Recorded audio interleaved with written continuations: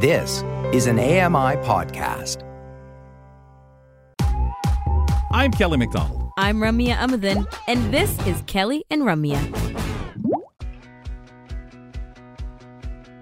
Live from the Accessible Media Studios, this is Kelly and Ramya. Entertainment, lifestyle, and great conversation. It's AMI's on-air community, and everyone's invited. Oh, I'm sorry, folks. I'm just checking my nose to see if it's grown because I lied to you. Not on purpose. That's not what we do on this show. Never, not intentionally. No, well, I don't. Anyway, I said to you yesterday that Ramya Muthan would be back today. No, I actually think you said it, Brock Richardson, who joins me again today.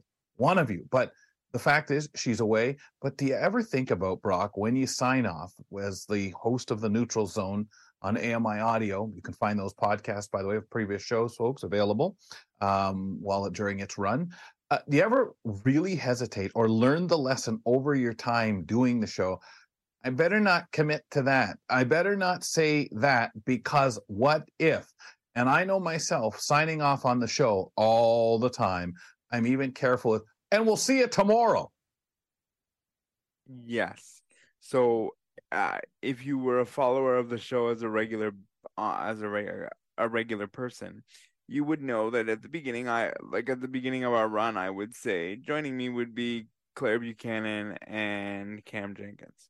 Well, it only took me about 2 or 3 times to realize, oh, let's not do that, because maybe Claire or Cameron or whomever isn't able to join us on that day. So yes, it is hard. I mean, I even on Friday said in our pre-show meeting for this show, I said, "Oh, Kelly and Ramya will be back on Monday." Yep. So I said Kelly and Ramya will return, and alas, I have been here since Monday. So it's you never do know, but Ramya will eventually return. And you to the second program. guess yourself. When you second guess yourself, right? Because, and that's just, I'm being silly a bit, folks. I'm not even sure if it was Brock or I, but you do think these things out as a host. You think, well, hold on, especially when you're not really sure. So obviously we're settled in here, folks, and you are here.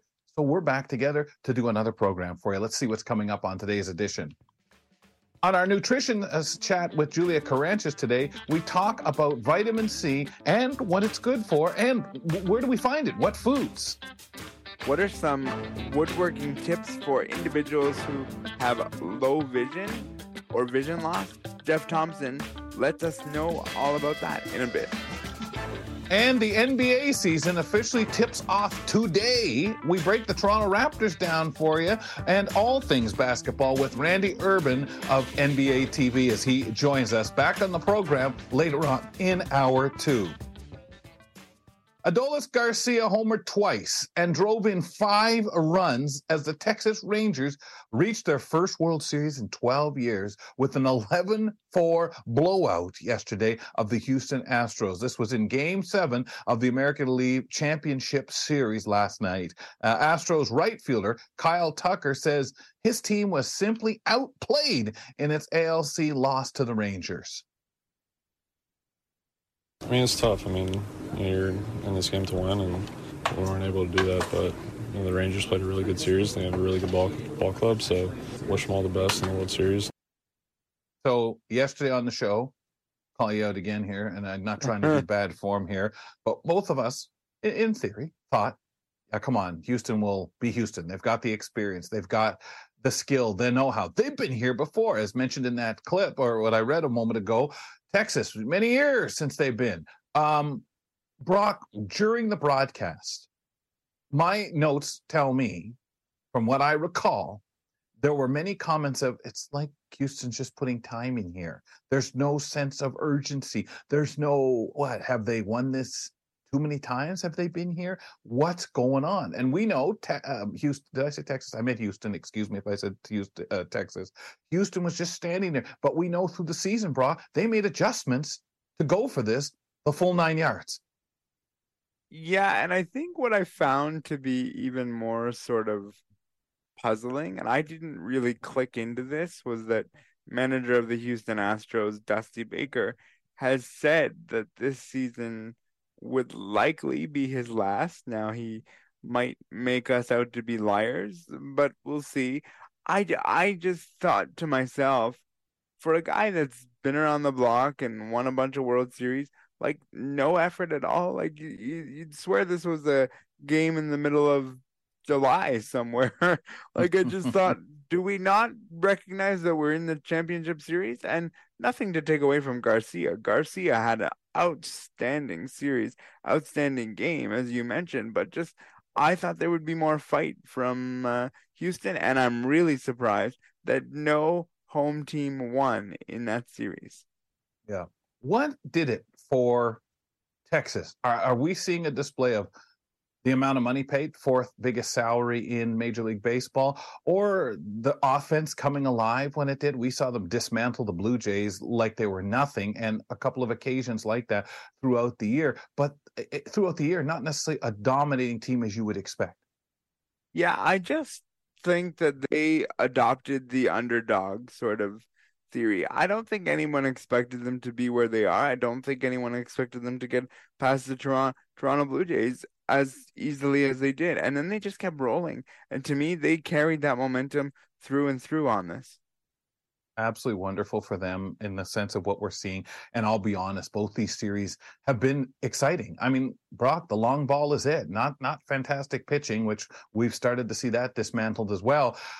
It's the hits, the home runs, the balls going down into places where people are chasing them down and having to really do work, and maybe some great attempts at throws, some successful, some not, to get runners out. But I think that's the part, and that's what you want to see for the ratings, that's for sure.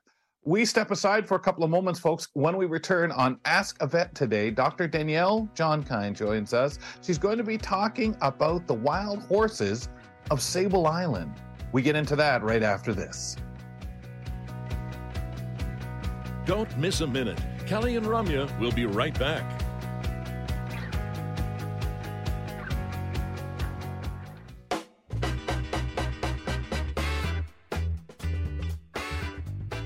You know it's that place, folks, where we're always having a good time. And just to prove it, a week to Halloween, so we need a favor. Please send in your in-costume Halloween photos, maybe a little description of who's there if you want to share that and you're okay with it, but certainly for our audience so we can describe the costume, what you are, and any little detail you want us to add in that description. Just a couple of words will do fine, and we'll do our best to put them out over the air over the next little while and comment on them when we are here on the show and put you across Canada, national TV form. So send it to Kelly and Ramya at ami.ca, Kelly and Ramya at ami.ca, and we'll see if we can start getting those up as soon as you people start checking out the costume, making sure it works, or just before you get to whatever function you're going to. We'd love to hear from you, and that would be really kind of cool. Kelly McDonald, I'm at the London, Ontario home studio. Brock Richardson, he's at the studio filling in today for us on the program in Kitchener. Halloween costumes are for real at AMI. Like it is a thing. So yes, it will be good to see pictures. What's good to do now is bring on Dr. Danielle Jongkind, as we do this time every week. Whether they provide us with companionship, an income, food, or serve a critical role in the ecosystems that support us, animals are vital to human health. Have fun with us as we learn about animal-related topics and about the amazing bond we share with our animal friends. Dr. Danielle is joining us with her avatar of a phone and a character in a ponytail today. So one of the effects of globalization is that people have moved around the globe, and with modern times, they have brought with them some animals and plants, and some introduced some non-native plants and animals into the ecosystem as they have never seen before. And today we're talking about an example that's right here in Canada called Sable Island. Dr. Danielle Jongkind comes to tell us all about that. So let's start with, where is this place we're going to be talking about today? Well, actually, from what I could find out, Sable Island is this kind of unique island. It's a constantly changing sandbar island located in the North Atlantic. It's about 300 kilometers southeast of Halifax, Nova Scotia. And the island itself is pretty tiny. It's only about 42 kilometers long, and it's just over 1 kilometer wide at its widest part. It's home to a large breeding colony of gray seals, and it's an important habitat for a number of species of birds as well. The island is apparently entirely covered in sand dunes, and the coastline is constantly changing because of erosion from the wind and the waves. There are no large trees there, but there are some grasses and some small shrubs, so it's kind of a really unique place. Wow. Wow, what a nice picture of it when you think about what it is, especially for species, and you hope fairly undisturbed by human behavior. How did horses get there, Danielle? Well, it's funny because when I got looking into this question, there was a lot of sort of urban myths and legends and that sort of thing. But Sable Island itself has kind of this long and complicated history, and it sits right in the way of those historical shipping routes between Europe and North America. And the area, I guess, there's a lot of like really dangerous waters for ships. So it's known for causing shipwrecks. And according to, some of the stuff I read, various shipwreck survivors over the century have kind of been washed up on Sable Island in the past. Some survived to be rescued, but a lot didn't. And people finally set up lighthouses and a rescue station on the island in the 1800s. And that, helped to sort of save some of these shipwreck survivors. A small number of people have been on the island permanently for various reasons ever since they set those lighthouses up. So the horses there have a lot of different origin stories, and one of the more popular one being that they swam ashore from shipwrecks. But most of the sources seem to agree, though, that they were actually deliberately introduced there by a man named Thomas Hancock. And what they think happened was the horses are likely the descendants of horses owned by the Acadian people who lived in, that section of what was then Acadia. And they were deported by the British in the 1700s. And when they were deported, they were forced to leave all their livestock behind. And, some opportunistic people went in and rounded those up. And some of them ended up on, some of them ended up on Sable Island thanks to this Thomas Hancock. So apparently other animals were left there as well: cattle, pigs, foxes, cats, dogs, and all of the other animals died out. And the horses were the only ones that survived. And they've been living there since the 1700s.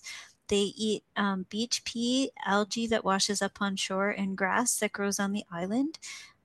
They've also been added and removed from the island at various times in the past as well. At one time, again, those opportunistic people kind of rounded them up and sold them as working animals or, for slaughter, which is pretty sad. But in the 1960s, the Canadian government announced that they were going to remove this herd from the island, but there was a massive public outcry. And in response to that, they passed a law to protect the horses there instead. So the population on the island has been increasing. Makes me laugh when I hear that, Danielle. We're going to remove these. You're what? No. We were just kidding around. We're going to actually pass a law and protect them. Exactly. You got to love the winds of politics, eh? Oh, boy. So now the island supports, give or take about 500 horses, and it's now a national park managed by Parks Canada, and they regard the island's horses as a naturalized wild population of animals. So while their ancestors were domesticated on domesticated horses, the horses that are there now are what they call feral. So they're not fed by humans, they receive no veterinary care, people are not allowed to touch them or go anywhere near them, and even researchers, can only photograph them and take samples of droppings and things for their research. So, but their presence there, is still the source of some controversy, actually. So what is this controversy that you alluded to briefly? Well, as in any controversy, you kind of have two camps of people. So in this case, they're the people who want the horses to stay there, and then, of course, the people who don't. And if we look at the let's leave the horses there stance first, Sable Island's horses have become something of a cultural icon for Nova Scotia and to some extent for the rest of Canada too. And, they've kind of captured the imagination and become this symbol of freedom and survival in the face of adversity. People have written songs and books about them, and there's all kinds of photographs of them. So they've adapted to the island and have now lived there for over 250 years, and their population is increasing. So they're really much beloved as one of those unlikely success stories, and a lot of people feel they should be allowed to go on just as they have been up until now. The other side of the argument, of course, is that Sable Island horses are an introduced invasive species and that they could be causing ecological damage to the island. And there are also some people who argue that the welfare of the animals is compromised by having to live there. The winters, of course, can be harsh, and the life expectancy of the horses there is much less than that of horses in captivity. So, they have some issues like a high parasite burden, and the sand kind of has, a lot of dental problems and cause them to starve to death if that's, something that affects them later in life. So there's kind of two sides to the issue. Would you say that there's some basis to these arguments? Well, that's a really good question. And, nobody really has any idea what the ecology of the island was like before the horses got there because they just didn't study those things back then. So they really have no idea what effects they've had on the island in the last 250 years either. And, you might be wondering how horses could affect the ecology of a region. And actually, there's a researcher by the name of Dr. McLaughlin of the McLaughlin Lab of Population Ecology, and he's looking into this at Sable Island on behalf of Parks Canada. And, he suggests hoofed mammals, like horses, they trample the areas they graze and they eat the vegetation down. And so they promote the continued survival of plant life that can tolerate this kind of trampling and grazing. So we see that in grassland ecosystems all over the world. I mean, large herds of migratory hoofed animals eat their way from one end of the grassland to the other in a seasonal fashion. So, they trample seedlings of plants that can't recover from that kind of damage, like trees, for example. But Right. grass has no trouble with that. So, I mean, in Africa, they have those huge herds of wildebeest and zebra.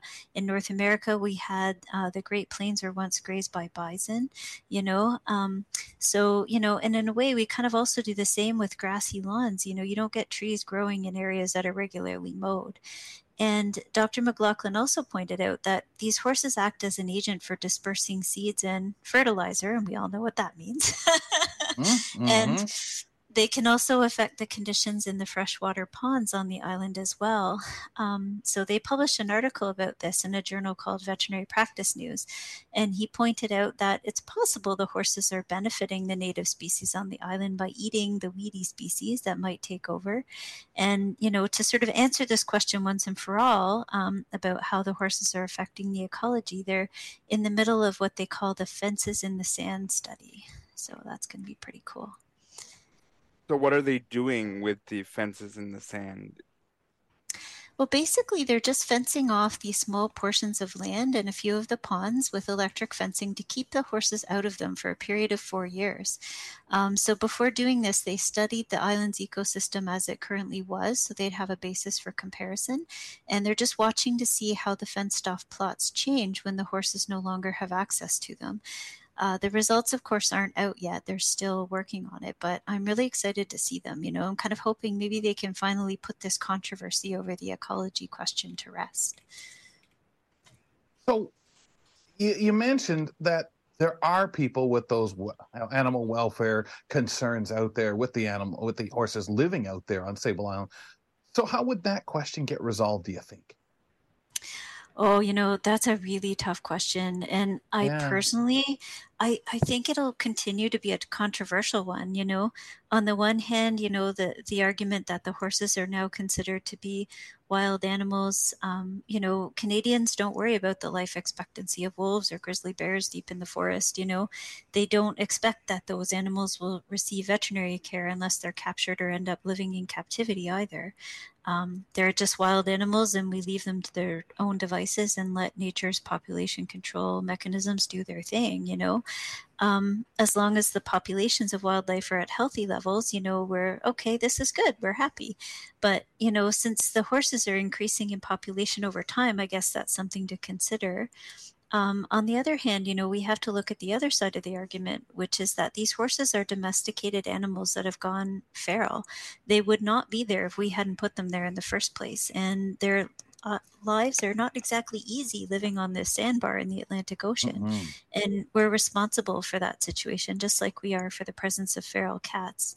But I suspect since politicians are involved in the decision making, I would guess that it's the court of public opinion will eventually decide the answer to the ethics question of leaving the horses there or not. And it always surprises me, Danielle, when you think, how the heck, out of all the other creatures that were there, how did they last? How did they survive? Yeah, they were adaptable enough to the conditions there to do it, and that's pretty amazing. They're pretty tough little ponies, But I guess the other thing to think about too is the effects of climate change are being felt across the globe. There's more severe storms, and rising sea levels, could eventually be a real problem for a low-lying island like Sable Island. So that may play into it as well. We'll have to wait and see. When there's two sides to an argument, it's always harder to solve the issue when two sides are passionate about their point of view. And so that's sort of where I look at this and say, yeah, it's probably going to take some time. Danielle, thank you so much. Always great to chat with you, and we'll chat with you again next week. Sounds great. Take care. That was Danielle Jongkind, our veterinarian, and she was talking about Sable Island. She will be back next week for another edition of Ask a Vet. You always think about history and how things happen, and that, boy, what a story there. What a bunch of queries that make you say, and things, again, a lot of them we'll never know detail by detail, but fascinating. Coming up next on the program, on our nutrition chat with Julia Karantjas, we talk about vitamin C, what it's good for, and what foods do we find it in. We'll get into that in 2 minutes. Stick around and learn something new. Kelly and Ramya return with more in a moment.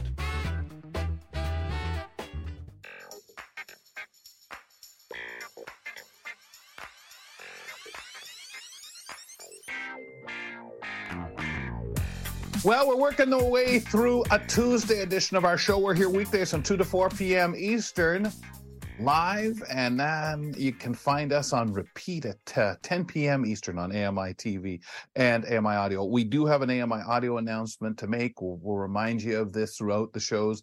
The simulcast of the show will stop. This Friday is our last edition where we're on both AMI Audio and AMI TV live.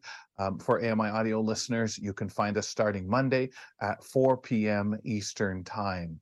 So the live show you can catch on AMI TV if you're in Canada at 2 p.m. Eastern. Otherwise, folks, please join us via the repeats or the first initial airing on AMI Audio at 4 p.m. Eastern, or, of course, subscribe to the podcast. Kelly McDonald here. Brock Richardson, he's at the home studio in Kitchener, Ontario, filling in today. And, folks, every other Tuesday, we are joined by nutritionist Julia Karantjas. Hi, I'm Julia Karantjas. Join me on Kelly and Ramya as we dive into the wonderful world of nutrition and wellness with tips to stay healthy and live a vibrant lifestyle. Always have some great chats with you, Julia, and make me go away and think, yeah, I do that okay. Hey, I'm good at that. And I'm noting because I am pretty good with my vitamin C, but other things, of course, I'm kind of, Today on the program, we're talking about vitamin C, what it's good for, and where can we find it? What foods out there? Nice to have you back. Thanks. Yeah, I can't believe we haven't talked about this before, but it seems very appropriate. I was chatting with another healthcare practitioner the other day, and she was mentioning how she had made a suggestion to a client of hers who had been a child to have a little bit of vitamin C, maybe even via orange juice, with all of the meals that child was having that contained iron, because vitamin C helps with iron absorption. And that really just inspired me to write this segment, because obviously it got me thinking about all of the other wonderful things that vitamin C does for us. And it's, it's pretty important. So I thought we should highlight it today. I used to chuckle when I was in school because through history and geography, when I was in school, we talked a lot about the finding of Canada and the landings in different countries and so on, those huge boat trips. And of course, it would come up, vitamins, vitamin C, particularly for these sailors that were on the ocean. So as a little kid, I learned quite a bit about the importance of it, whether we understood or my family understood how come it was, eat an orange. Oh, I don't really like orange. Well, let's see what else we find it in. So important. And of course, we're heading into cold and flu season. So definitely it's appropriate to talk about it now because vitamin C, it is that great thing for the immune system, right? Absolutely. Yeah. Vitamin C is an antioxidant, which enhances the immune system. And it also plays a role in tissue growth and repair. So it's vital for the immune system. So very important to consider, adult or child, as we head into, the very common cough, cold, and flu season right now. If we look deeper into vitamin C, what else is it good for? And why would we take it every day? Great question. Well, we want to eat foods that contain vitamin C or take a supplement because our bodies do not manufacture vitamin C. So we have to either eat it through foods, which is the preferred way, or be mindful of the fact that we're not getting it through food and take a supplement. Because again, our bodies cannot make the C. So it's really important that we eat it. Vitamin C, as I just mentioned, is very helpful for iron absorption, also beneficial for the immune system, but it's needed for over 300 metabolic reactions in the body. C is used for adrenal gland function, which is our stress response glands. It's used for healthy gums, the metabolism of other vitamins such as folate, which is needed for energy and the formation of red blood cells. It's also essential for collagen production. So collagen, which we've talked about before, we know helps with joint health. So keeping inflammation down and building of cartilage, which is a component of the joint. We need the vitamin C for that. So, you can't pigeonhole this vitamin. It's good for so many things, general health, and then even more specific things like I just mentioned. So we can really start to understand the importance of this water-soluble vitamin.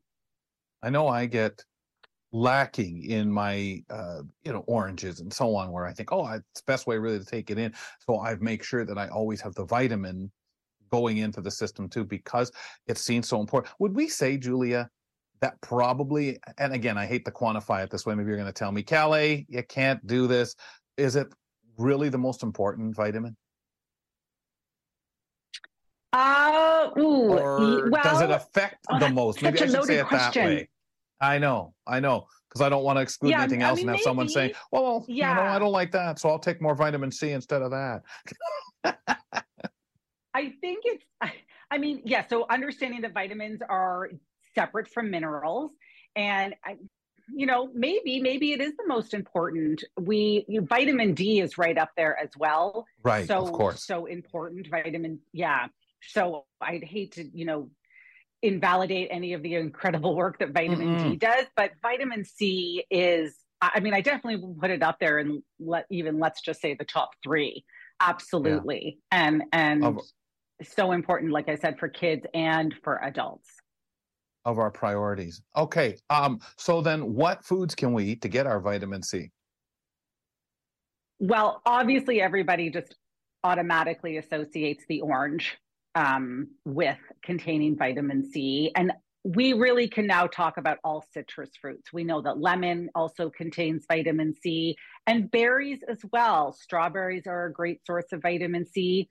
But also vegetables can contain vitamin C. Broccoli is a great example. Asparagus and Brussels sprouts, great example of a vegetable that contains vitamin C. Onions, spinach. We've talked multiple times about adding spinach into smoothies. We know we can add it into omelets. It cooks down really small, and so you can add it into so many dishes. So spinach is a great way to get some vitamin C. And then other leafy greens too, for example, Swiss chard. So if you perhaps don't like cooking with spinach, you can experiment with some other green leafy vegetables, and Swiss chard would be a good example of that. And then there's actually also herbs that contain vitamin C. So things like parsley, peppermint, fennel. Fennel, if you're not familiar, it has that, I'm going to say black licorice taste to it, like a anisey flavor on the tongue. So maybe not for everybody, but certainly an option if that's a flavor that you like. Even paprika. Paprika comes from a type of kind of a pimento, which is a type of bell pepper, and bell peppers contain vitamin C as well. So it's really interesting, this food chain, how it all works. So even herbs can contain vitamin C. So if you're eating a diet high in vegetables, you're certainly going to be getting a dose of vitamin C. And then you'd also want to, be paying attention to getting an orange and some berries. Cantaloupe as well would be a good example. So if you've got a speckle of those fruits and those vegetables, you'd be getting vitamin C in your day. Julia, if you decided you were going to take tablets as an example of vitamin C, maybe to boost it up a little bit more, is there a benefit to the tablet versus the food? In other words, what I'm asking, does the food give you more than the tablet? Oh, that's a great question. No, the tablet would be there's first of all, the tablets and chewables that come in different forms. They do come in different dosages. For example, a children's chewable would contain half the dosage of an adult chewable. And then some of the tablets that you swallow and don't chew would even maybe have a little bit more. But you're typically getting a higher dose when you take the supplement. The supplement is great when you're actually sick and you want, a really high dose of that vitamin C to help get you over that sickness so that you're not having to eat an entire container of strawberries, which probably isn't going to sit very well in your stomach. All those clementines. All those clementines, which do go down very fast. I mean, I can, 3 clementines is, I think, a nice serving. Nice average. But yeah, it's a nice average. They go down fast, easy to handle. But with the food, you're going to be getting other nutrients, which is a bonus. And you're going to be getting that, the whole active eating where you're chewing and you're releasing enzymes. So with the supplements, you'd want to take them with food, irregardless of whether you were taking a high dose or not. So there's definitely perks to eating the food. But if you're sick and you want a really high concentration, I would take vitamin C. But, I do want to throw this in, speaking of supplements, and if anybody does want to take a high dose of vitamin C, there is a tolerance factor. So if you start to play around with supplements and you think, oh, I read this article, I'm going to take this much vitamin C, it could actually upset your stomach and you'll have a really loose bowel movement. And that's when you've hit your tolerance. And so you're less likely, going to get that when you're eating the food, but you might get that if you start over supplementing with the vitamin. And I hope that comment didn't just steer people away, because if you take it as directed, you're going to be okay. But if you take too much vitamin C, you're going to have a loose stool. Yeah, the body says that's a lot. Like, come on, you've done enough. But the other issue we have to understand too is know yourself, because there's times of the year, especially around Canada, other places in the world where folks are listening in now, where they're saying, listen, I can't get a hold of some of those things that you listed off at that time of the year for 2 months or 6 months, whatever it might be. So we do have to be so mindful of what supplements. Absolutely. Very helpful. Supplements are helpful. Also, they don't go bad. I mean, they do have an expiry date, but they're going to last you way longer than any of, food will. So it can be a much more logical option for a lot of people. I mean, I always have vitamin C in my cupboard. I don't necessarily take it every single day, but it's certainly there available to me. And it's okay if I don't take it every day, because it's going to last me for the next 18 months. So it's there when I feel a little more lethargic, when my diet hasn't been very good, or when I feel that scratch in my throat and I think, oh, something's brewing, something's coming on. And then I'll definitely reach for it. Can you cook the vitamin C out of a food? Is there such a thing? Oh, yeah, that's such a great question.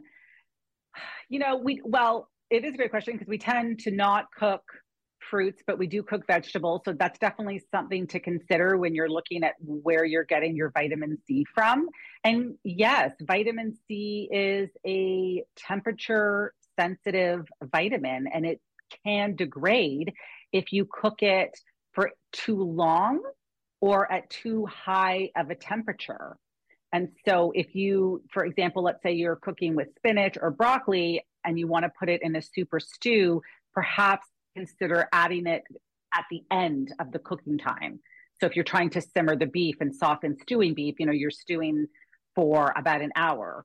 Broccoli and spinach don't need to cook for that long because they don't need to cook for that long. They get soft in a couple of minutes. So maybe add those at the end. But yeah, cooking can contribute to degrading the vitamin C in the food.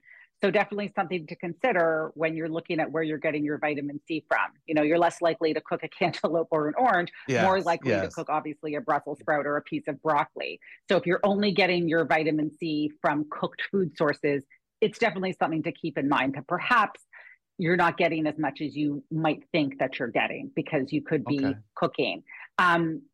Steaming the food instead of boiling it was found to preserve the vitamin C content. So also maybe changing the cooking method can help with this. And also cutting down on the length of the cooking time, right? Okay. So again, like I said, adding that broccoli or that spinach or those Brussels sprouts at the end. Real quick, fruit or vegetables, does it matter which one you're getting your vitamin C from? Is there more potency? Not unless you're cooking them. Okay. Yeah. I mean, they're all going to have different amounts, and it depends if they're cooked. Fantastic, Julia. As usual, thank you very much. We'll talk to you in a couple of weeks. Thanks, guys. Covering off vitamin C with us today on the program. You can join Julia Karantjas for our nutritionist talk every 2 weeks on the program, Opposite Wellness with Francis Wong.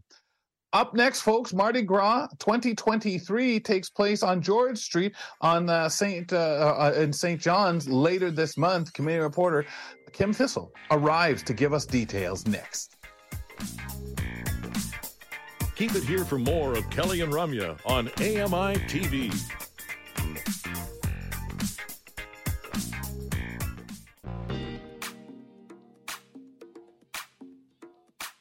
Over on AMI Audio, folks, this weekend, do yourself a favor. Catch The Pulse this Saturday and Sunday at 2 p.m. Eastern, 11 a.m. Pacific Time.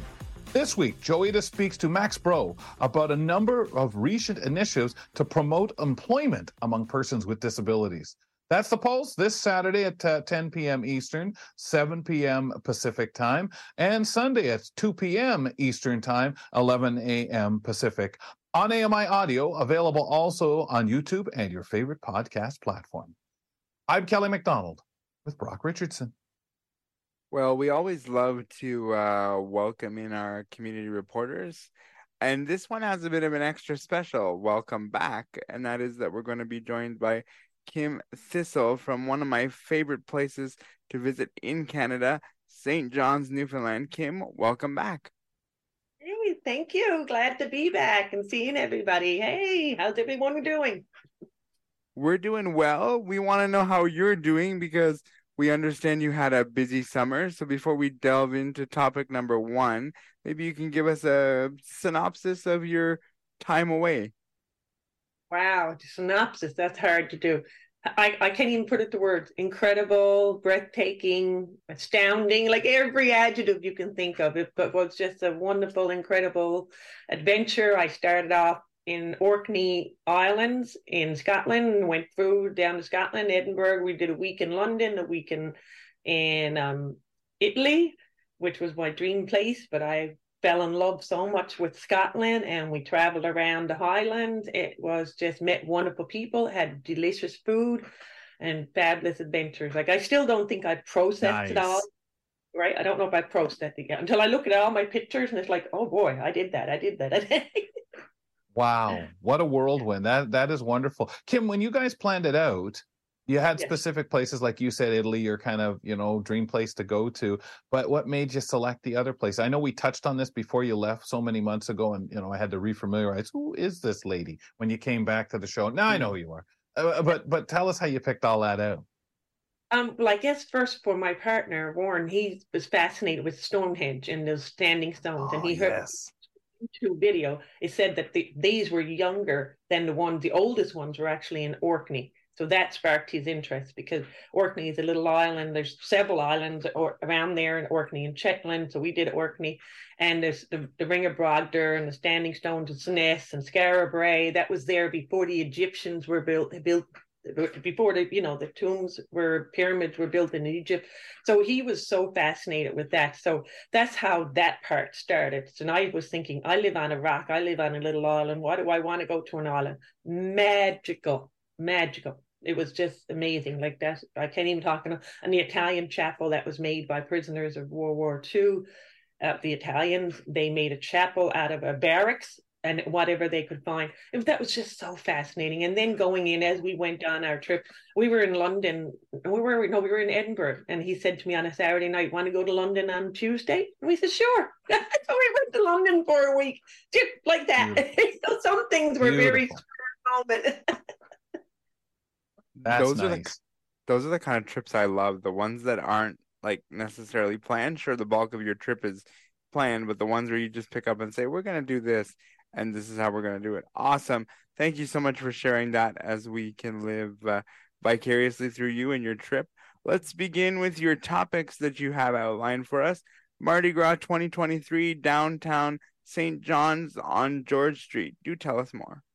I mean, do I need to say any more? You visit George Street. You know what I'm talking about. The many, many different clubs, the different options. You got the Irish pubs. You got the dance clubs. You got, oh my God, jazz club. But what happens during Mardi Gras, which is this Saturday night coming, I thought a fabulous price, $20, and that opens up the whole street. So the street is buried off on each end of George Street, but you have access to all the clubs.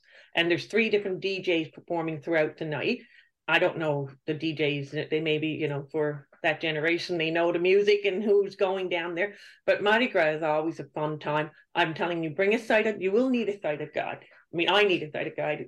Anyone with visually impaired, because downtown is, you do have the cobblestone, you have the stairs going up into the clubs, you have, uneven steps. There's just that type of thing. But most of it will be outside. Hopefully, I meant to check the weather forecast, see if it's going to be a nice evening for prizes for best costume.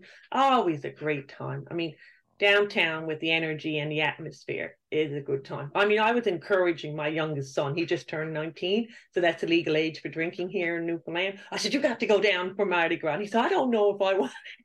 And I said, everyone needs to experience this, in my mind. Yeah. Even just your little bit. I understand some people, especially if they're not into that noisy, the crowd or the drinking, whatever, but to go and just kind of take a look when you have a street like that with so much there and a heartbeat like that. Do you need to sit there and drink or do no, you don't need to. You can go and just soak it all up regardless. Sounds good, Kim. Let's move on to your Halloween dance with CCB and CNIB.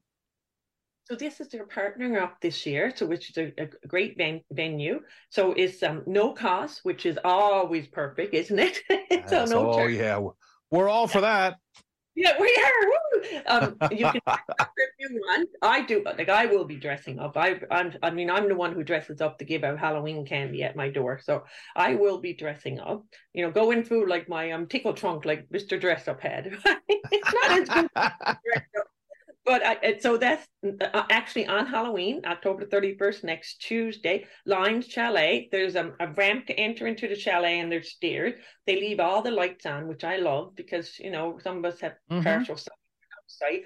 And you bring your friends, your families, whatnot. So come from 7 to 11, Lions Chalet. But they will be having ticket draws, bring some extra cash, toonies, loonies, that type of thing, because they will be doing prizes throughout the night, and there'll be nibbly food, bring your own booze. So it's a funny. And Shane is a member of CCB and Lions Club, and he does fabulous music. He has a music business on the side.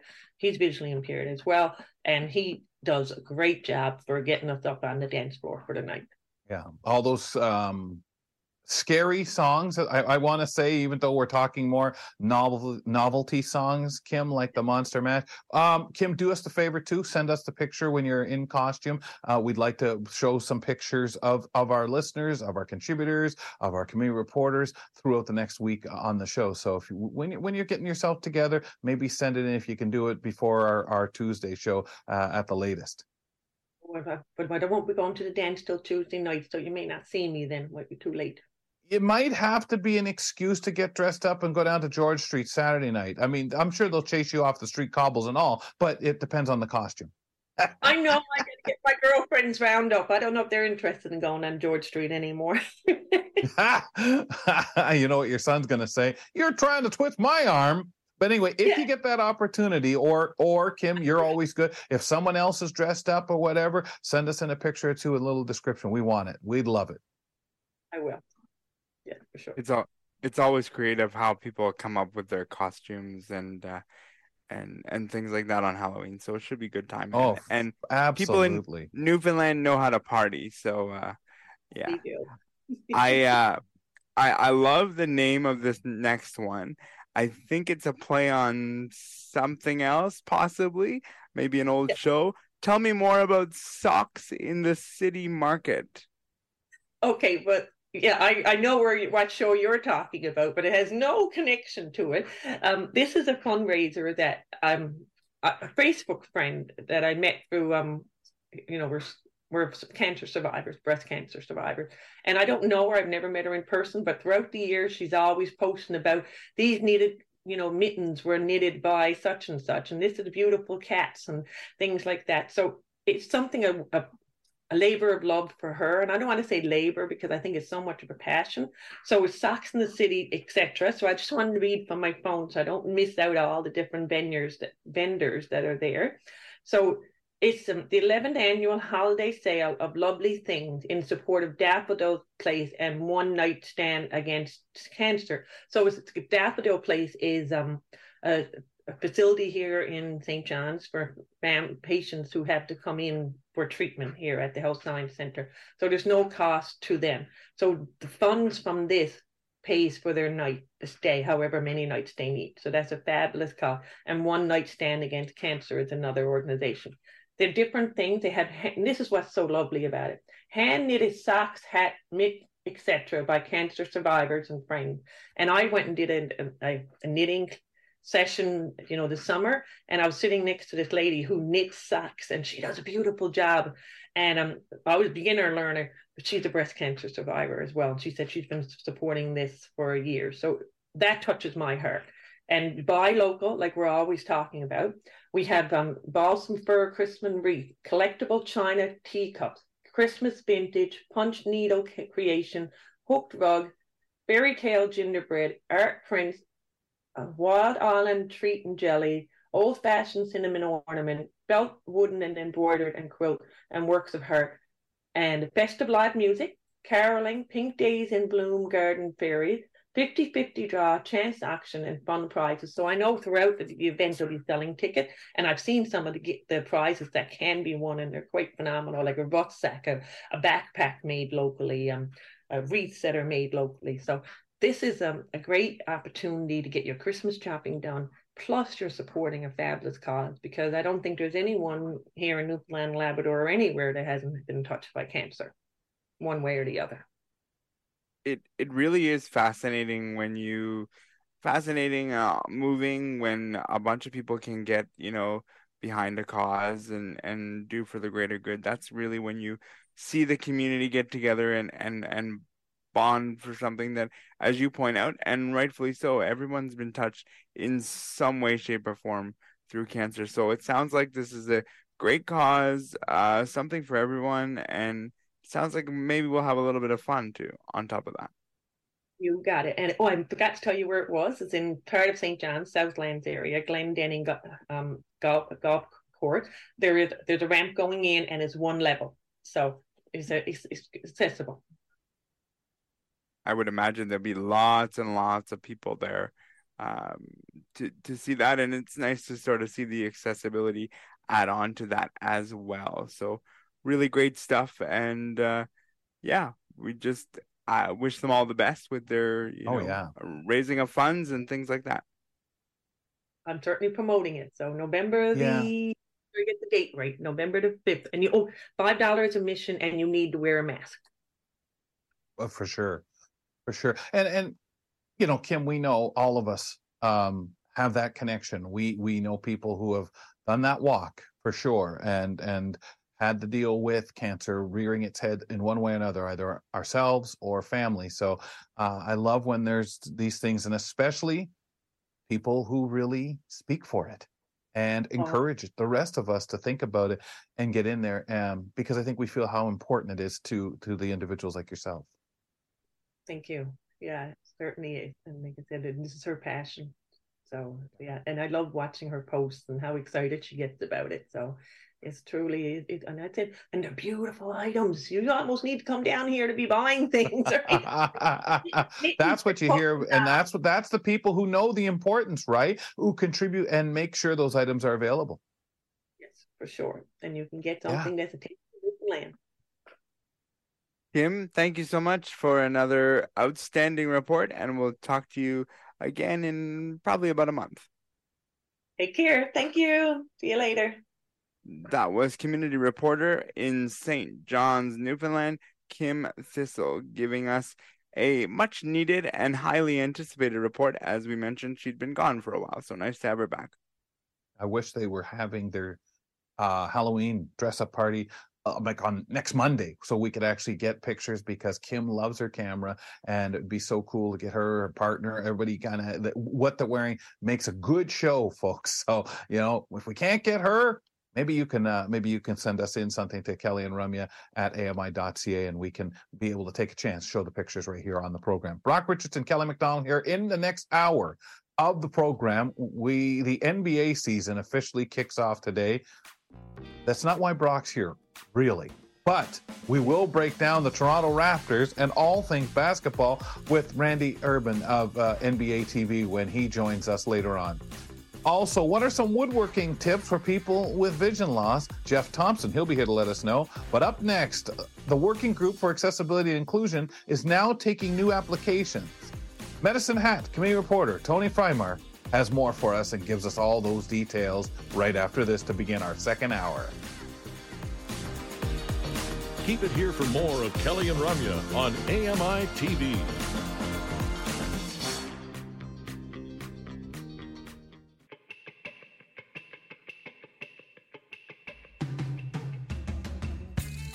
Settling in for another hour of the show. Thanks for being with us. Check it out via podcast, if you would. Subscribe using your favorite podcast platform to Kelly and Ramya. While you're in there, if you wouldn't mind, give us a rating and review.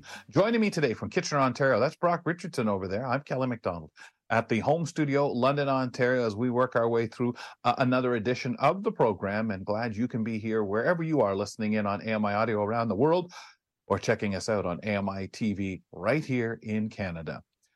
We already did one community report today. We've got another. We're trying to catch up. We had some days off where we weren't able to bring these to you. Not going to take the chance, folks. Not going to happen where you're going to miss out on them. So today we check in with one of our community reporters. Toni Freimark joins us from Medicine Hat, Alberta, for today's report, this month's report. Toni, welcome back to the show. Hey guys, you guys got that white stuff and the cold over there? Oh, geez, she can't be saying that stuff on the air. That's foul language. They're going to start bleeping it out. No, none of that here. Not yet. Not even wet snow yet. Where's the wood, Brock? You got wood there, Brock? Lucky you guys. Yes. Do you guys have some? Yes, we do. It happened last night, and the cold is happening as well. Winter. Gotta love it. Any snowball fight or not enough? Oh, I think I could round up enough snow to have a snowball fight. I was going to say it might take up the whole lawn, but, because that's what you get here. You'll get that little skiff of snow and stuff like that. And as little as I can see now, I wouldn't be able to tell. But I remember as a kid, there is snow. And how excited I'd be. And my dad would say, calm down. You can't even make a snowball. Don't even bother. And certainly don't go lay in the mud out there and make an angel. Toni, hey, Kelly, at what point should we share the... I'm just going to say, hopefully it'll be gone by trick-or-treating. It'll probably be gone by tomorrow. What's that, Brock? No, wouldn't go that far, Kelly. I wouldn't go that far. All right, by Saturday. I was gonna say, at what point should we tell her it's like 20 degrees in our area right now? Oh, true. Yeah, I just looked at the weather. Yeah, that's just being mean though, to poor Toni. I'm jealous. Toni, I'm jealous. I know, it's that kind of thing, right? What a way to get her going, get her upset, ruin her day. She sees snow and then finds out about the heat here. Toni, now taking applications for the working group for accessibility and inclusion. You want to share what this is about? So this is where there's about 12 people that sit on this committee, and we talk to departments within the city to make the city more accessible and inclusive. And it's very, very valuable. They do listen to a lot of our input and suggestions, and it's really good to have a bunch of people with varying disabilities to get together. You get together once a month, take off the summer months, and yeah, the applications are going to be, you can get your stuff in next week on November 1st. You can either go down to City Hall or you can just do it online on the city website. You can find all the information there. So a great bunch of people sitting on that committee. So yeah, if anybody's interested, feel free to send those applications. You got till 4:30 next week.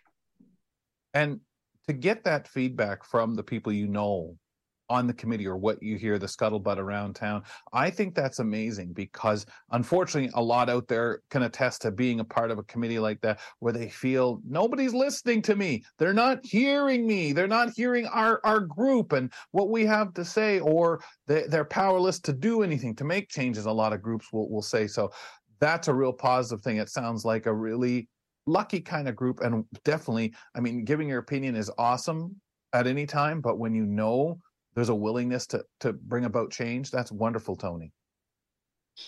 Truly is, yeah. Your second topic is CNIB Mobile Hub. Yeah, this is really cool that this is actually coming to Alberta. It's coming to Red Deer next month on the 7th. And so this is just for, say you're not able to get into any services through the CNIB with at your location, wherever you are. There's not very many CNIBs within Canada, right? There's only the few within Alberta, like the Calgary and Edmonton. So yeah, there's this mobile bus that will go around, and you can get all sorts of services, whether you want employment, technology training, or just to have a look at some of the technology. The schedule and such is online, but I heard that they're hoping to get it here into Medicine Hat too. So pretty cool, pretty good to know about for sure, because people aren't really getting too many opportunities. You know, the waiting list can be pretty long to get into services through CNIB if you just go to your local office. So this might give you a better chance to get your help. Yeah, and with how we're familiar with, mobile things, with, COVID and things having to be moved and shook around, this is a great opportunity for people to access the services that they may need if they can't get it elsewhere. It really is. Like, this is a great opportunity. I love the idea of it coming to you. CNIB Red Deer Peer Support Group. Yeah, be prepared. It's coming on Halloween Day. They're going to be having it in Red Deer at the library. So I'm sure they're going to have some pretty cool activities. You can be able to meet some people dealing with vision loss, or if you just want to hang out and bring your concerns. It's always good to meet people with vision loss. So that's happening at the Red Deer Library. Nice. And then is that the location where a lot of those kind of peer support or CNIB kind of events like this happen? It's kind of a neutral place, right? Yeah, it really is. Yeah, and I think that's a great place to have it at the library. People probably know the area, and there's always rooms available there.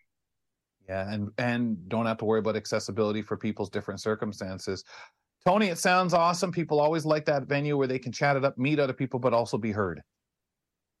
Yeah, that's right. All right, we'll let you go mess around in the snow there, whip some snowballs at people, create a havoc, enjoy yourself. Thank you. You guys have a good rest of the week. Oh, yeah, well, I'm sure Brock after this is going to go out in this 20 Celsius degree weather. Anyway, Toni Freimark is our community reporter in Medicine Hat, Alberta, joining us. We talk to our community reporters once a month here on the program. In a couple of moments, coming up next, we've got some tips for you. What are some woodworking tips for people with vision loss? Mr. Jeff Thompson, he's going to arrive here in a couple of moments to join Brock and I. He'll let us know certainly after this. Don't go away. There's more great conversation with Kelly and Ramya right around the corner.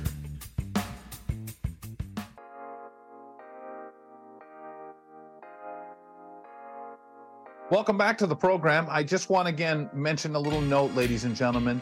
Starting next Monday, we will not be simulcast at the same time on AMI Audio. The show will begin at 4 p.m. Eastern Time on AMI Audio. We will be on AMI TV, staying at our 2 p.m. live show airing, but not simulcast at the same time on AMI Audio. That time for the show, if you want to catch it wherever you are, hey man, you don't lose out. You still get your runnings of the program. It'll just start 2 hours later on AMI Audio. And again, for AMI TV viewers, check us out at 2 p.m. Eastern Time, same time as normal. Kelly McDonald settled in here with Brock Richardson. It's time for woodworking with Jeff Thompson. Let's bring him on. Jeff, Hi, today we're I'm talking about let's talk some practical woodworking from a blindness perspective. It's not can I do it, it's how can I do it. Now let's get started. Jeff, today we're talking about some of the tips you have for individuals who are blind or low vision. Let's start with some of your top tips you have for us here today. Well, hi, Brock. Hi, Kelly. I think some of my top tips that I've developed over the years of woodworking, a lot of failures, a lot of reasons why I picked these 5, I guess. There's probably 15, 20. But out of these 5, I think the number one that usually people have trouble with is how to apply glue to your wood project.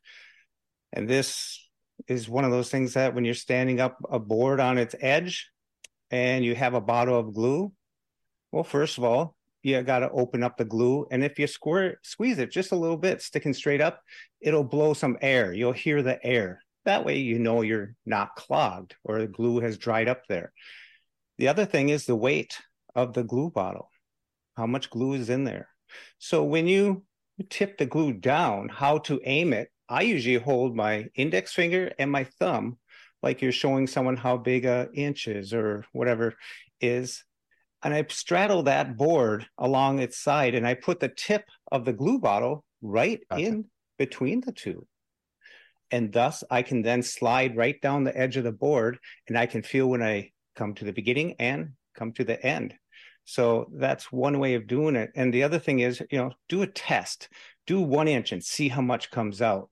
I just switched to a different type of glue, a Type Bond 3 from Type Bond 2.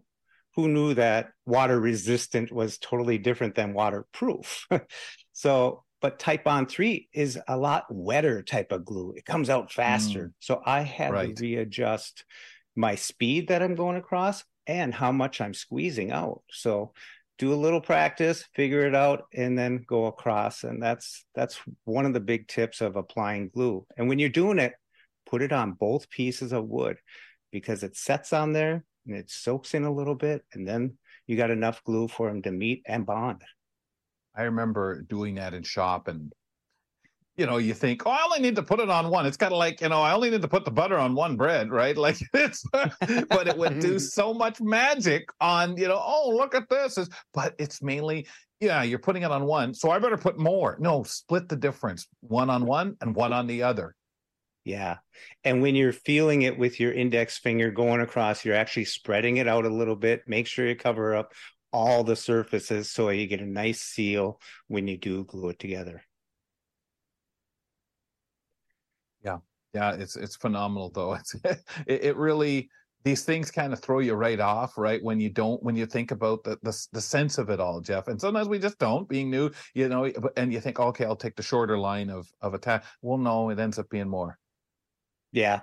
And the other thing is, another tip that is important for me is body position. Like if you're cutting carrots or you're cutting vegetables or anything with a knife or something, you're pretty aware of what's happening at the moment. And just like when you're on a machine in the shop, if you're at the miter saw, I line up my pull, because it's a forward-backward direction of action, with my shoulder. That way, I know if I put my hand straight out with my other hand straight out, I'm this far away, my shoulders distance apart from the action, and my hands on the handle. So I can hold the board that I'm cutting up against the fence and do the action, get done, count to three. After I think it's all stopped, I still count to three, and then there I am. But it's the body position. Are your feet firmly on the ground? Do you have too much sawdust on the ground? Are you stepping on a pencil or a piece of wood or something? Same with at the table saw. You want to be in the position where when you're pushing that board through on a nice stroke, it's just one body motion that's doing it, and you know exactly where your other hand is at the time. And another thing, while you're doing all this, I talked about your footing, your body posture and stuff like that. No loose clothing. You don't want something dangling, a chain down. If you have something hanging from your or long hair, you want that tied back. Loose sleeves, no, it doesn't work. Anything with a tie around it, headphones with a cord, nothing like that. You don't want to get caught up in anything, and you want nothing but safety first. It's funny that you bring up the position get caught about in the live eye of a lathe. And it's not pretty. Sorry, Brock, go ahead. It's funny that you bring up about body position, because it is something that we take for granted, or can potentially, in that, oh, who cares where my body's positioned? I'll just do this. But then if we do it in the wrong way, our body can either put ourselves in a danger position, or later on you're like, oh, why is this hurting? And it's because, oh, my body position just isn't right.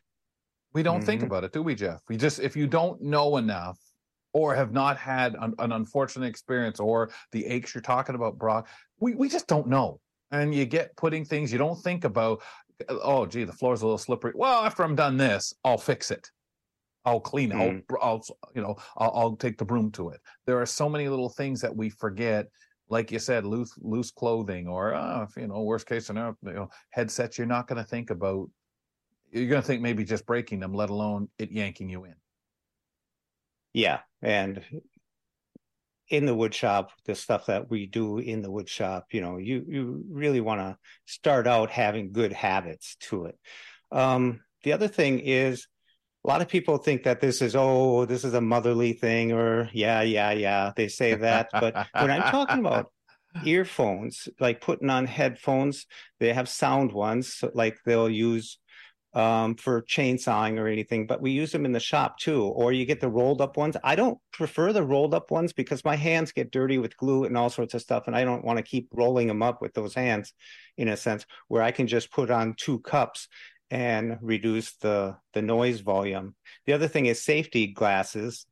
Whether you have goggles, which gives you maximum protection, or rated safety glasses with the shields on the sides to catch stuff that comes from multiple directions, or if you just have the typical safety glasses with the glasses that are rated for safety. I like the goggles because so many times air is blowing Something happens, it comes from the sides, and that's where it gets me. If I'm not wearing goggles, I do like the kinds with the shields on the side too, and they feel good, and they protect your eyes. Just because we're blind, vision impaired doesn't mean a speck of dust doesn't hurt.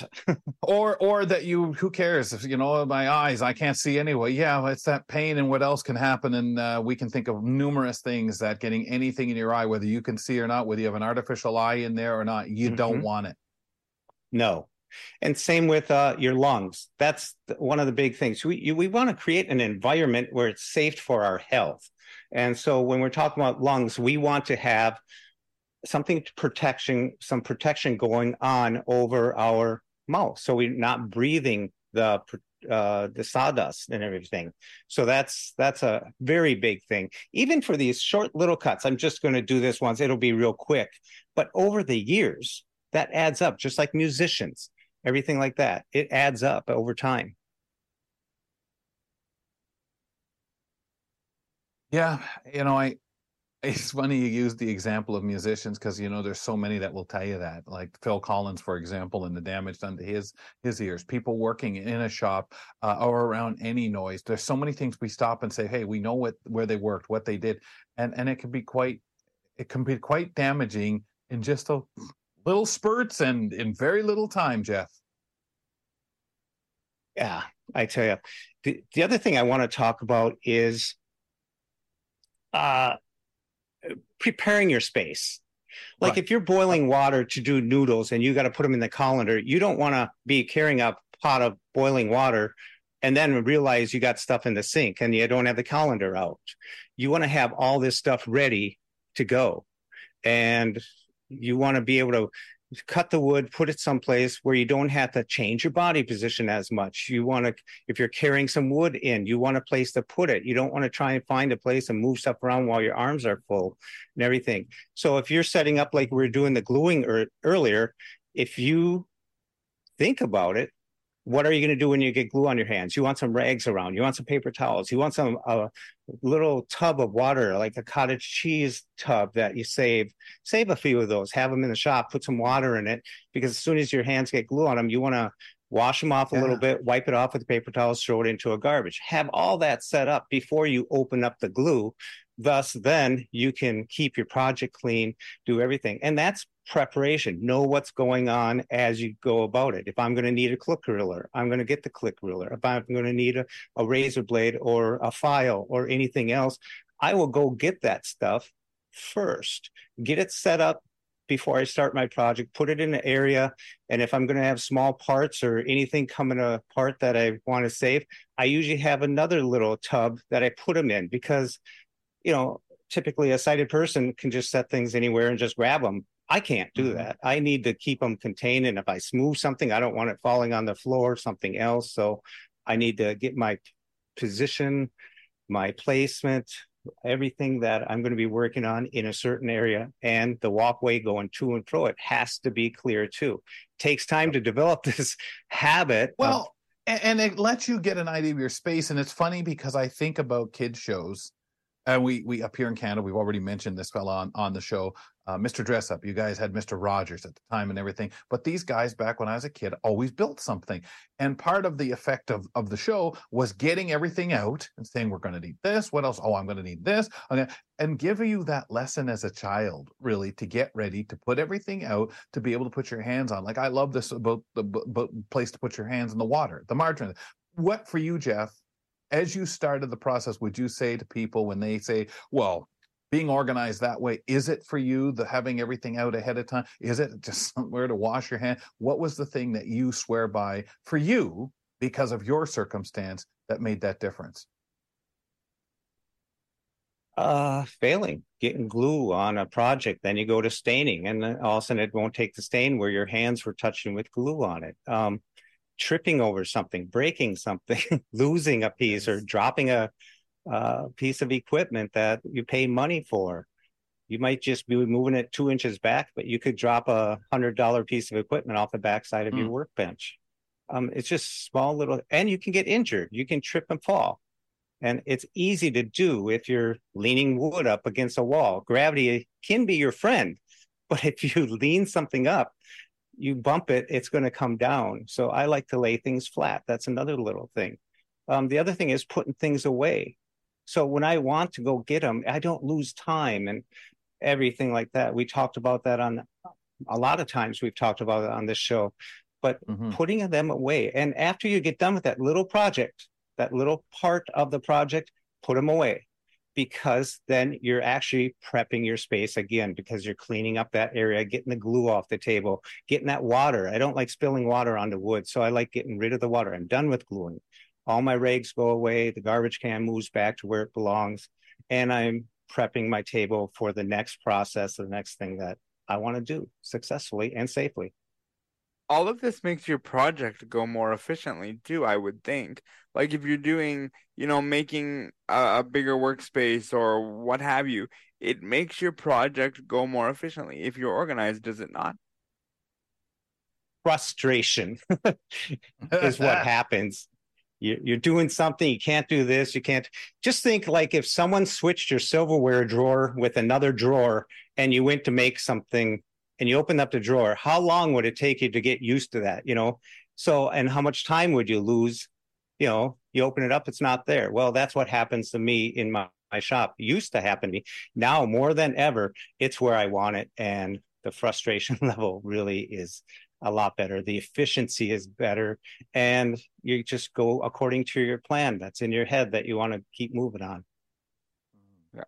Is it when you're trying to help someone else get themselves organized, like somebody who wants to set that shop up, and you get to this point of it? I mean, there's only so much people are going to obviously soak up, find useful. Like I kind of asked you that question just because for you, what did you learn? And I know we're talking over time, Jeff, to say, yeah, these are the important things for me, A, J, M, whatever they might be on your list, how many there might be, but that's through the experience of time. I guess the safety angle is what you hit people with right off the bat. Positioning, don't leave stuff to trip over, and you don't want to wreck stuff as much as possible. Know your space. Those leading tips for that person says, Jeff, help me get myself together. Help me set up my shop. Yeah, exactly. It's start out by just doing some projects that are simple, and when you're getting something out, put it away. How do you get to your toolbox? Where is your toolbox? How do you have to walk around something every time? Is it better to lay it out a different way? So these are just simple tips. I say they're simple tips to me now, but they're tips that came through a lot of experience. I could play a 30-year video, but it'd take you 30 years to get it. So I just grabbed a few of them that I like to practice. And if I do practice these, my time in the shop is a lot more efficient, a lot more safer, and enjoyable. I wonder how often people, as this process over your years doing it, how many times you've changed this or moved location for this because you've realized this is better here, or I'm doing it. It's got to be such a long work in progress before you could literally stand there and say, this is almost perfect. I think it's ever changing as you evolve, as your projects change. You might all of a sudden start using more hand tools, more power tools, or a combination, and you adjust. You mentioned one time, did I face my screwdrivers all the same direction from smallest to largest and all that? Actually, to tell you the truth, I did that at one time. Now I have the ones I use the most on the lead edge facing left and right. So I don't have to go in and sift through them. Typically, I use 2 or 3 of each. But I got those 3 out front. So that changes over time. You don't overthink it. Just think about it when you're doing a project, what went wrong, and make a slight change to it, adjust to it, and you'll have a lot more better experience as you move along. Thanks. So pal. true. That's great. And so true. And so, simple to just say, don't overthink something. I think a lot of us sometimes want to overthink that to make it the perfect situation, and it's not necessarily there for us. Jeff, thank you so much. As always, great stuff. And we'll talk to you on the 4th Thursday of the next month as we do. Thanks, Kelly. Thanks, Brock. Have a good one. You as well. Jeff Thompson talked to us about woodworking today. We're going to head off for a couple of moments. When we return, the NBA season officially tips off today. We break down the Toronto Raptors and all things NBA with Randy Urban of NBA TV. We'll be back with him after this. It's fun, insightful, and inclusive. Kelly and Ramya return in a minute.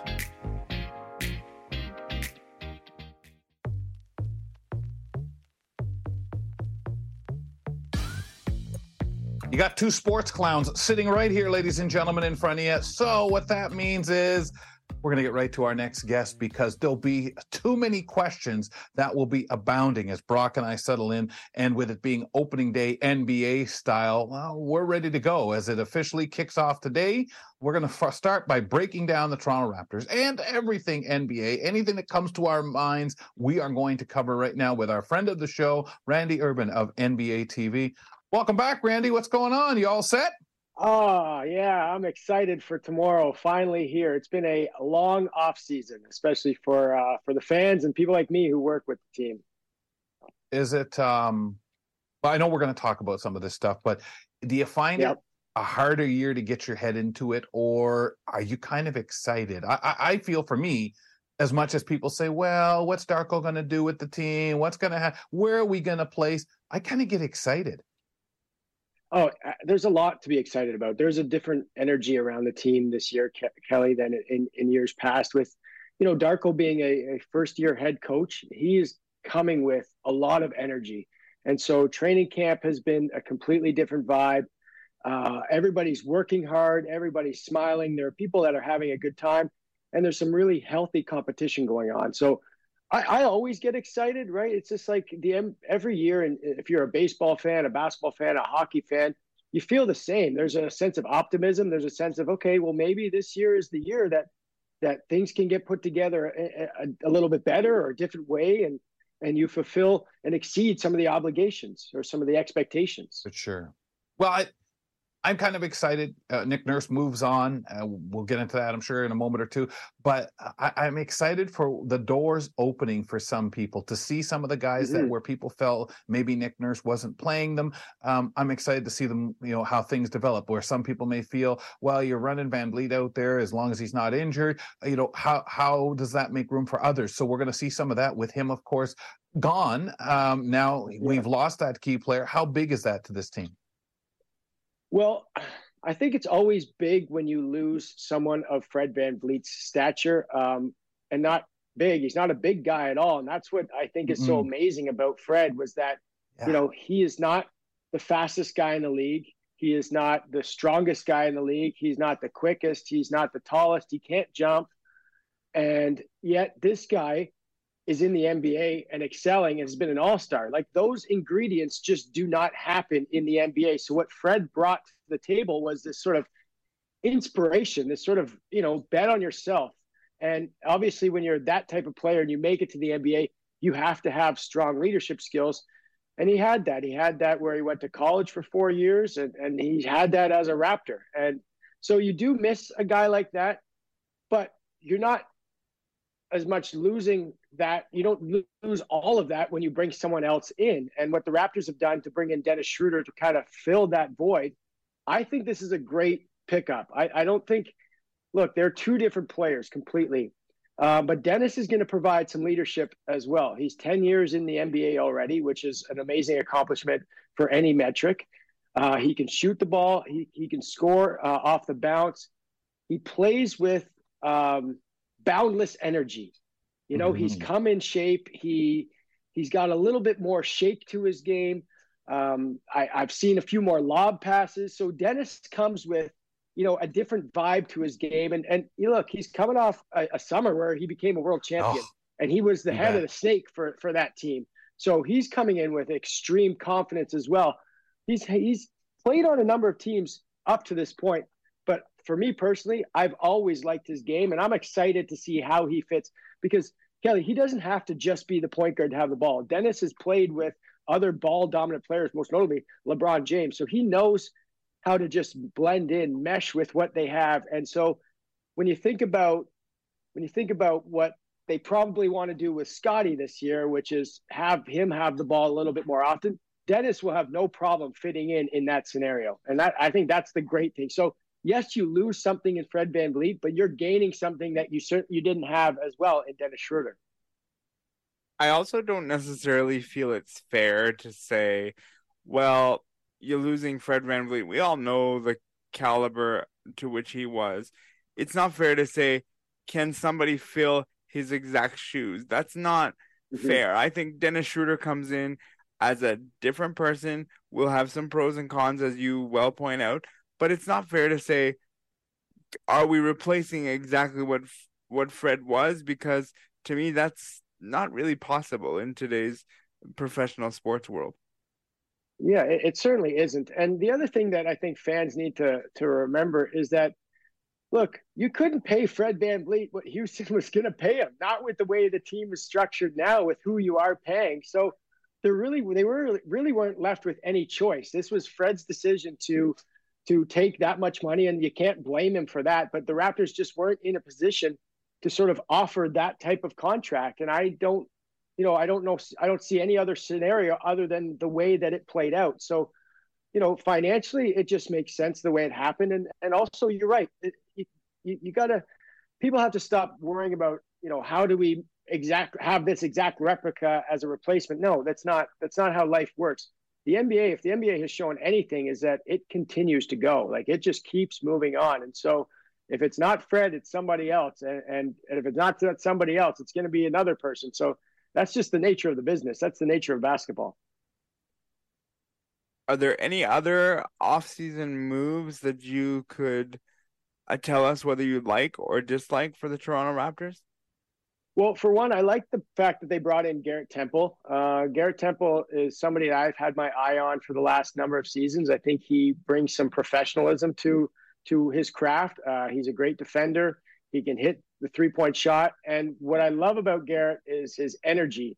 He's so positive. He's one of the nicest guys I've ever met, and he's a true pro. So wherever he sees where he can make an impact, if that's not playing, if that's playing, whatever it is, this guy is going to do it. And he has head coaching and coaching aspirations. So he's not going to be somebody that's going to sulk at the end of the bench if he's not playing. He's going to be somebody that brings up these young guys. He's going to be somebody that motivates them. He's going to be somebody that, plays as an example to these people. And so whether he plays or not, this is a great guy, I think, to have on your roster to develop the other guys.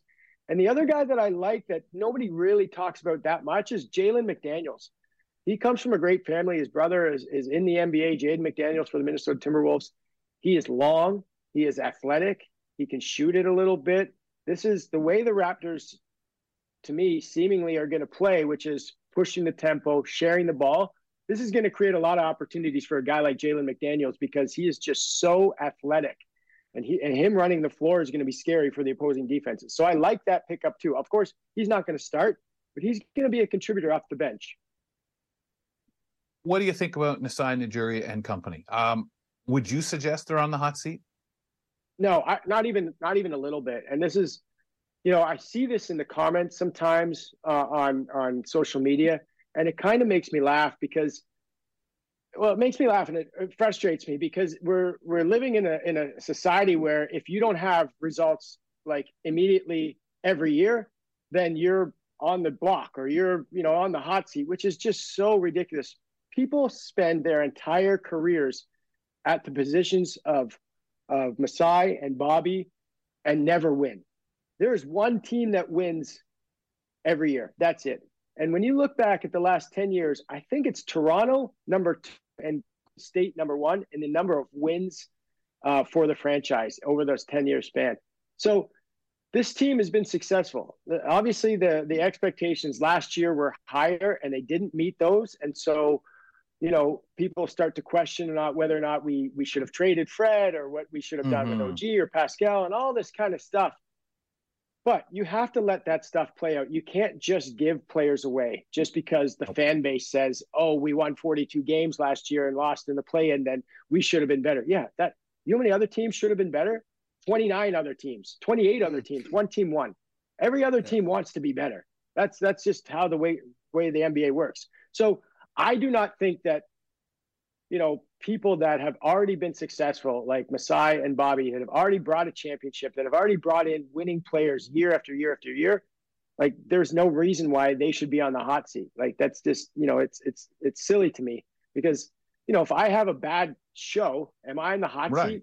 That should be that's ridiculous. Sometimes look what you just AMI have a does bad here. day. They let me They let me stay around all the time with bad shows or not. Kelly, Hey, I wasn't going to say anything, but Hey, I wasn't going to say anything. But yeah, I know. No. What's the term? I resemble that remark. Talk about Darko. What are your feelings on this new coach? Well, from a former basketball player, not at any level other than university, I would have loved to have played for a guy like Darko. This guy is all energy, all effort. He's nice, but he's also strict and he's fair, and those are the types of guys that you want. You want a coach that's transparent. Hey, you're not doing this. This is why you're not playing right now. Hey, you're doing this. This is why you're playing. This is what I feel like this guy is. And he has just completely changed the energy in the building. When you walk into the practice court, there's a life there right now. I was just there the other day, and I saw Malachi Flynn and Dennis Schroeder kind of playing a little shooting competition, and Schroeder, got the win, and he literally sprinted around the whole gymnasium, just, celebrating, but not in a look at me type of way, just like a time trying to have fun.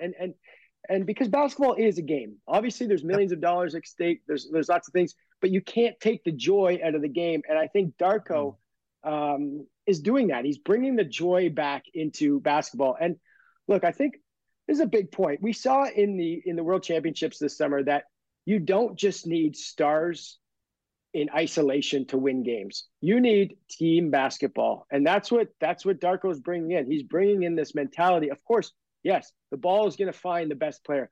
Pascal's going to score. OG's going to score. All these guys, Scotty's going to be his hands on every possession. That's going to happen. And it will happen because you're sharing the ball properly, right? And then, so that's going to equate to wins. And so I think bringing in Darko, look, he was my favorite candidate that was mentioned out of the three. And he has delivered on everything that I thought he was. And I think the management is happy with that as well. And so I'm excited for this guy. It's a first-time head coach in the NBA. But look, he is not a first-time head coach. He's been a head coach since he was 16 years old. He has a degree in coaching. Nobody I know in the NBA has a degree in coaching. This is just what he's done. This was his preparation. He's been in the NBA at an assistant level for a number of years. And Kelly, I'll say this, guys, you can spot a head coach. There's something about them, something about their demeanor, something about just the way they carry themselves. Their swagger, right? Confidence. Yeah, this guy is a head coach in the NBA. There's no question about it. And so I think the Raptors are in good hands. Did we lose that with Nurse? Is that what kind of, I know I'm asking you to speculate. Yeah, it's hard to say. I mean, I did notice that there were times where the team just wasn't playing for each other. And I don't know that that's always the coach's fault. The coach just seems to get the brunt of that. They become the fall guy. Look, these are, you're dealing with, young kids with large sums of money and personalities and things like that. And everybody, I played basketball. There's people that, hey, I want the ball more. I want to do this more. Like, this is just an inevitable thing of basketball. And it's not always the coach. And it's just sometimes just the way things happen. You don't go on a winning streak. So then you lose a little more times than you're used to. And then that creates a little bit of different energy. And then you don't rebound as well from that. So there's lots of factors that go into, the situation playing out the way it did. It's hard to say. I know Nick Nurse is a good coach. I think he's going to be successful in Philadelphia. So I'm not a coach blamer because I'm a coach myself. So yeah, probably why. Yeah. The number one thing that I see on all the conversations with Darko, it's not the fundamentals that leads the conversation. It's not the number of wins. Sure, that's what the ultimate goal is. But the number one thing I see is his relationship with his players. How do we as fans see that? What are we going to see when we think of relationship with fans? Like, if that's the number one focus of all the networks, most of them anyways, that I've seen, how do I as a fan look and say, that's how this looks on the court now? Yeah, well, that's a great question. With Darko, coaching is relationships. You have to be a master at relating to people because everybody is going to need different motivational tools. Everybody's going to need different support. So when I watch Darko coach, I see a guy that knows how to treat the collective the right way, and he knows how to treat each individual the way they need to be treated to maximize their potential and their output. This is a guy that's, look, he comes from Serbia. These war-torn countries, they have a different perspective on the way life is. And so they're able to exude that sort of personality. They're able to exude that sort of perspective onto their players just by their background. And he does a wonderful job at that. And the few times that I've seen him coaching individual players, he relates to them, and he has such an amazing energy, a genuine energy about him, that even if you're trying to get X player to do some of the most basic thing, like just make a right-hand layup, 10 times in a row, you'll do it for him, because he knows that that he's on your side, and he's doing this for the betterment of the team and for the betterment of that person individually. And he just has that energy. From a fan's perspective, I think the fans are just going to love that part of him, because, the other show I work on is Open Gym, that documentary show. And for us in the summer with Darko, everything that we've wanted to do, he said yes to. He's just been great. He's just opening the door to, hey, this is what we do here. We cover the team. And he's like, great. Let's do it. So I think you're going to see a coach that fans are going to fall in love with for sure. Yeah. Well, I'm looking forward to see how somebody like Malachi Flynn takes to that, because I felt so sorry for him at times of not getting those opportunities. I got about a minute here with you, Randy. Yeah. There are a few super teams out there right now: Milwaukee, Boston, Golden State. Are they our favorites going into the year, or what do you see? Who's your dark horse? Well, I think this year is really wide open. First of all, I will say Malachi Flynn looks great. He's making shots. He's bigger. He's stronger. I'm excited for Malachi Flynn. But going back to the super teams, I think you got to worry about Boston. I think you have to worry about Milwaukee. In the Western Conference, I really just think you have to worry about Denver and the Clippers if they stay healthy, which is a huge if. Other than that, this season is wide open. I really believe that this season is wide open. I think Cleveland has some questions. I think the Knicks have some questions in the East. I think Miami kind of overachieved. I think that there's an opportunity for a lot of teams to make some real noise. Look, I'll end on this point. Every year we say, oh, this player just left this team and he's with this team now. I can't believe it. It's over. The season's already decided. No, that player was in the NBA last year and that team didn't win. So it's not like every decision that every front office makes to get a better player that it's gonna fall into place. Look at the Brooklyn Nets. They were supposed to have the greatest team ever assembled. They didn't even win one single championship with Kevin Durant, James Harden, and Kyrie Irving. So it's another season that's going to be wide open. Of course, you got the favorites: Milwaukee, Boston, Denver, Golden State. I think they're a little old, but they're still considered a favorite. But, you just never know what's going to happen. No. The year-round entertainment of the NBA just keeps on turning. Thanks a lot, Randy. Yep. As usual, we'll do this again a little sooner this time, maybe as we get towards the trade deadline or something. Thanks, pal. I love it. Thanks for having me. Great show, people. Randy Urban of NBA TV. Do check out Open Gym. Catch his work over there on NBA TV. And we were previewing the upcoming NBA season. Brock and I will step aside for a couple of moments. When we return, we'll wrap up the show. He'll tell you a little bit about what's going on Now with Dave Brown on their 9 a.m. program. We'll see what we've got for you. And I've got a closing moment. Hang out with us next. We'll be back with more of Kelly and Ramya after this short break.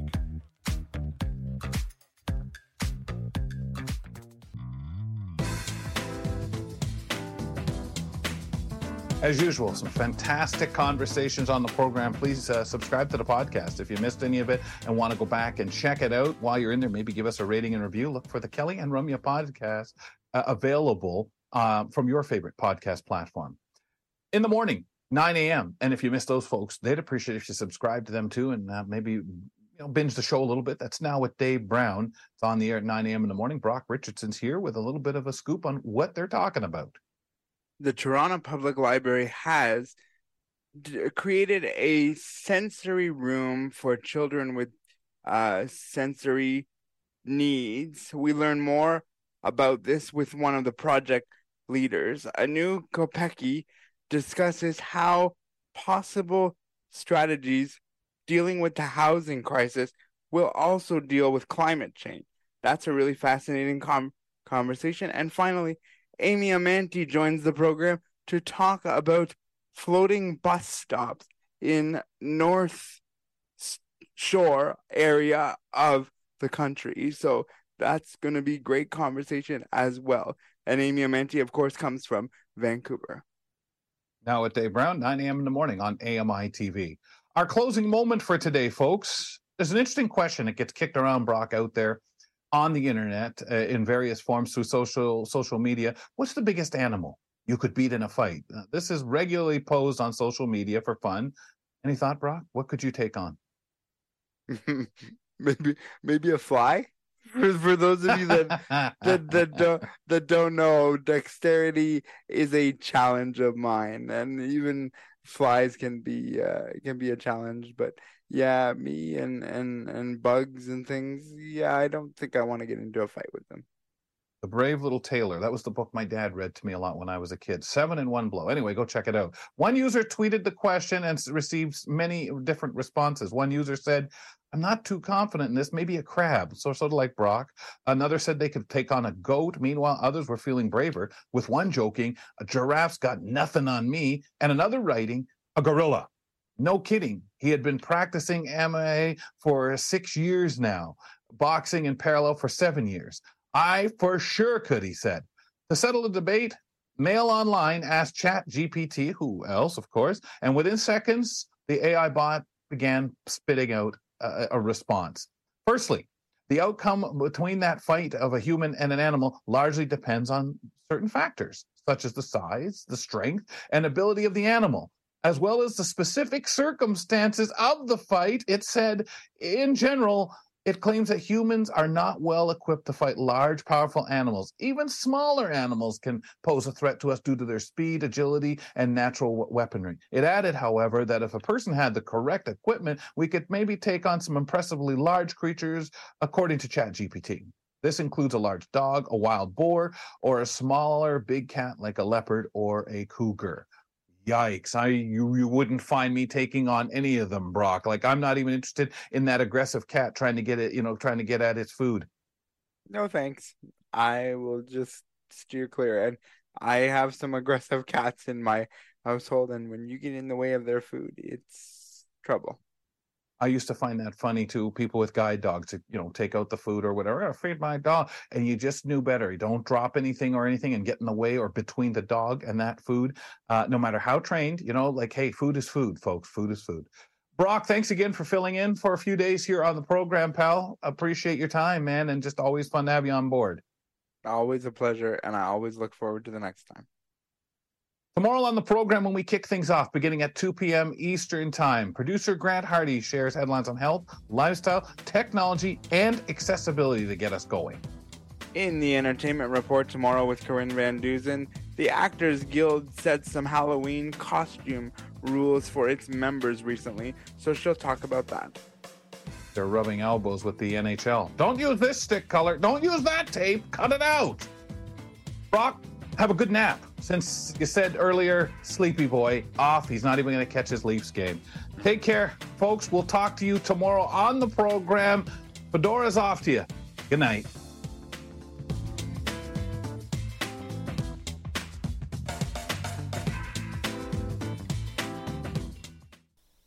I was having a conversation with Annette Dennis recently pertaining auditions. Many of us are getting these different auditions for different things that you could actually maybe make a little money on. So keep your eye out for some of those if you're on some of the lists out there and from the disability community. But a lot of it is doing self-tapes. Now, I remember the times when I started doing auditions, had to go out and try for something. Even these campaigns that would be run, and you would send something in, maybe your resume, maybe just description. Now you can fill a lot just there online. Not necessarily have to send a resume in. And I think they recognize that some people just have never done any of this stuff. They don't have that resume, and they don't want to exclude anyone. Fedora's off to them. I know I appreciate it, and many of you out there do, and it gives them the best opportunity to get the right person. I think the hardest is doing the self-tape that they want you to do. It creates an anxiety, especially those of us in the low vision and blind community. Now, I can't speak for other disabilities, other circumstances, people in general. I think that you are trusted to yourself. There's not reaction if you're standing there doing an audition for people. You're left totally just on your own. And making sure just the little stuff of, hey, am I in position right? Do I know what I want to say? Am I together? It's even the uploading. Did it go? Okay, there's a confirmation. Great. Filling everything out. How do you do it for this self-tape deposit versus the last time you drop one into a folder for someone? So that's the angst. That's the anxiety on top of. But a lot would say, yeah, but I don't have to worry about getting there. Whether it's in Toronto, whether it's in Vancouver, I don't have to fight that. I don't have to worry about a route. I don't have to be concerned about being on time until they call me for the follow-up, if I even get picked. So anyone trying these things, good luck. I'm sure if you do enough of them, you've got the formula down. And this is what I'm saying is like, oh, come on, it's easy. But boy, from someone who has done a lot of theater and had the opportunity to do enough auditions in life, it's certainly a twist. Can't say as I'd like to be auditioning for a play this way, especially in community theater, when you can go there, be in the space, meet the people, talk. And sometimes they don't want that either, but at least they get the full you, that personality right there. So it's interesting. Now, when it comes to TV, video of any kind, or radio, a lot of time one would stop and say, well, hold on, isn't my opportunity better to be up there on that screen? Hi, I'm Red Sail, inviting you to download the latest episode of My Life in Books, where internationally acclaimed authors discuss their lives, their work, and 3 books that have resonated with them. That's My Life in Books, available wherever you get your AMI podcasts.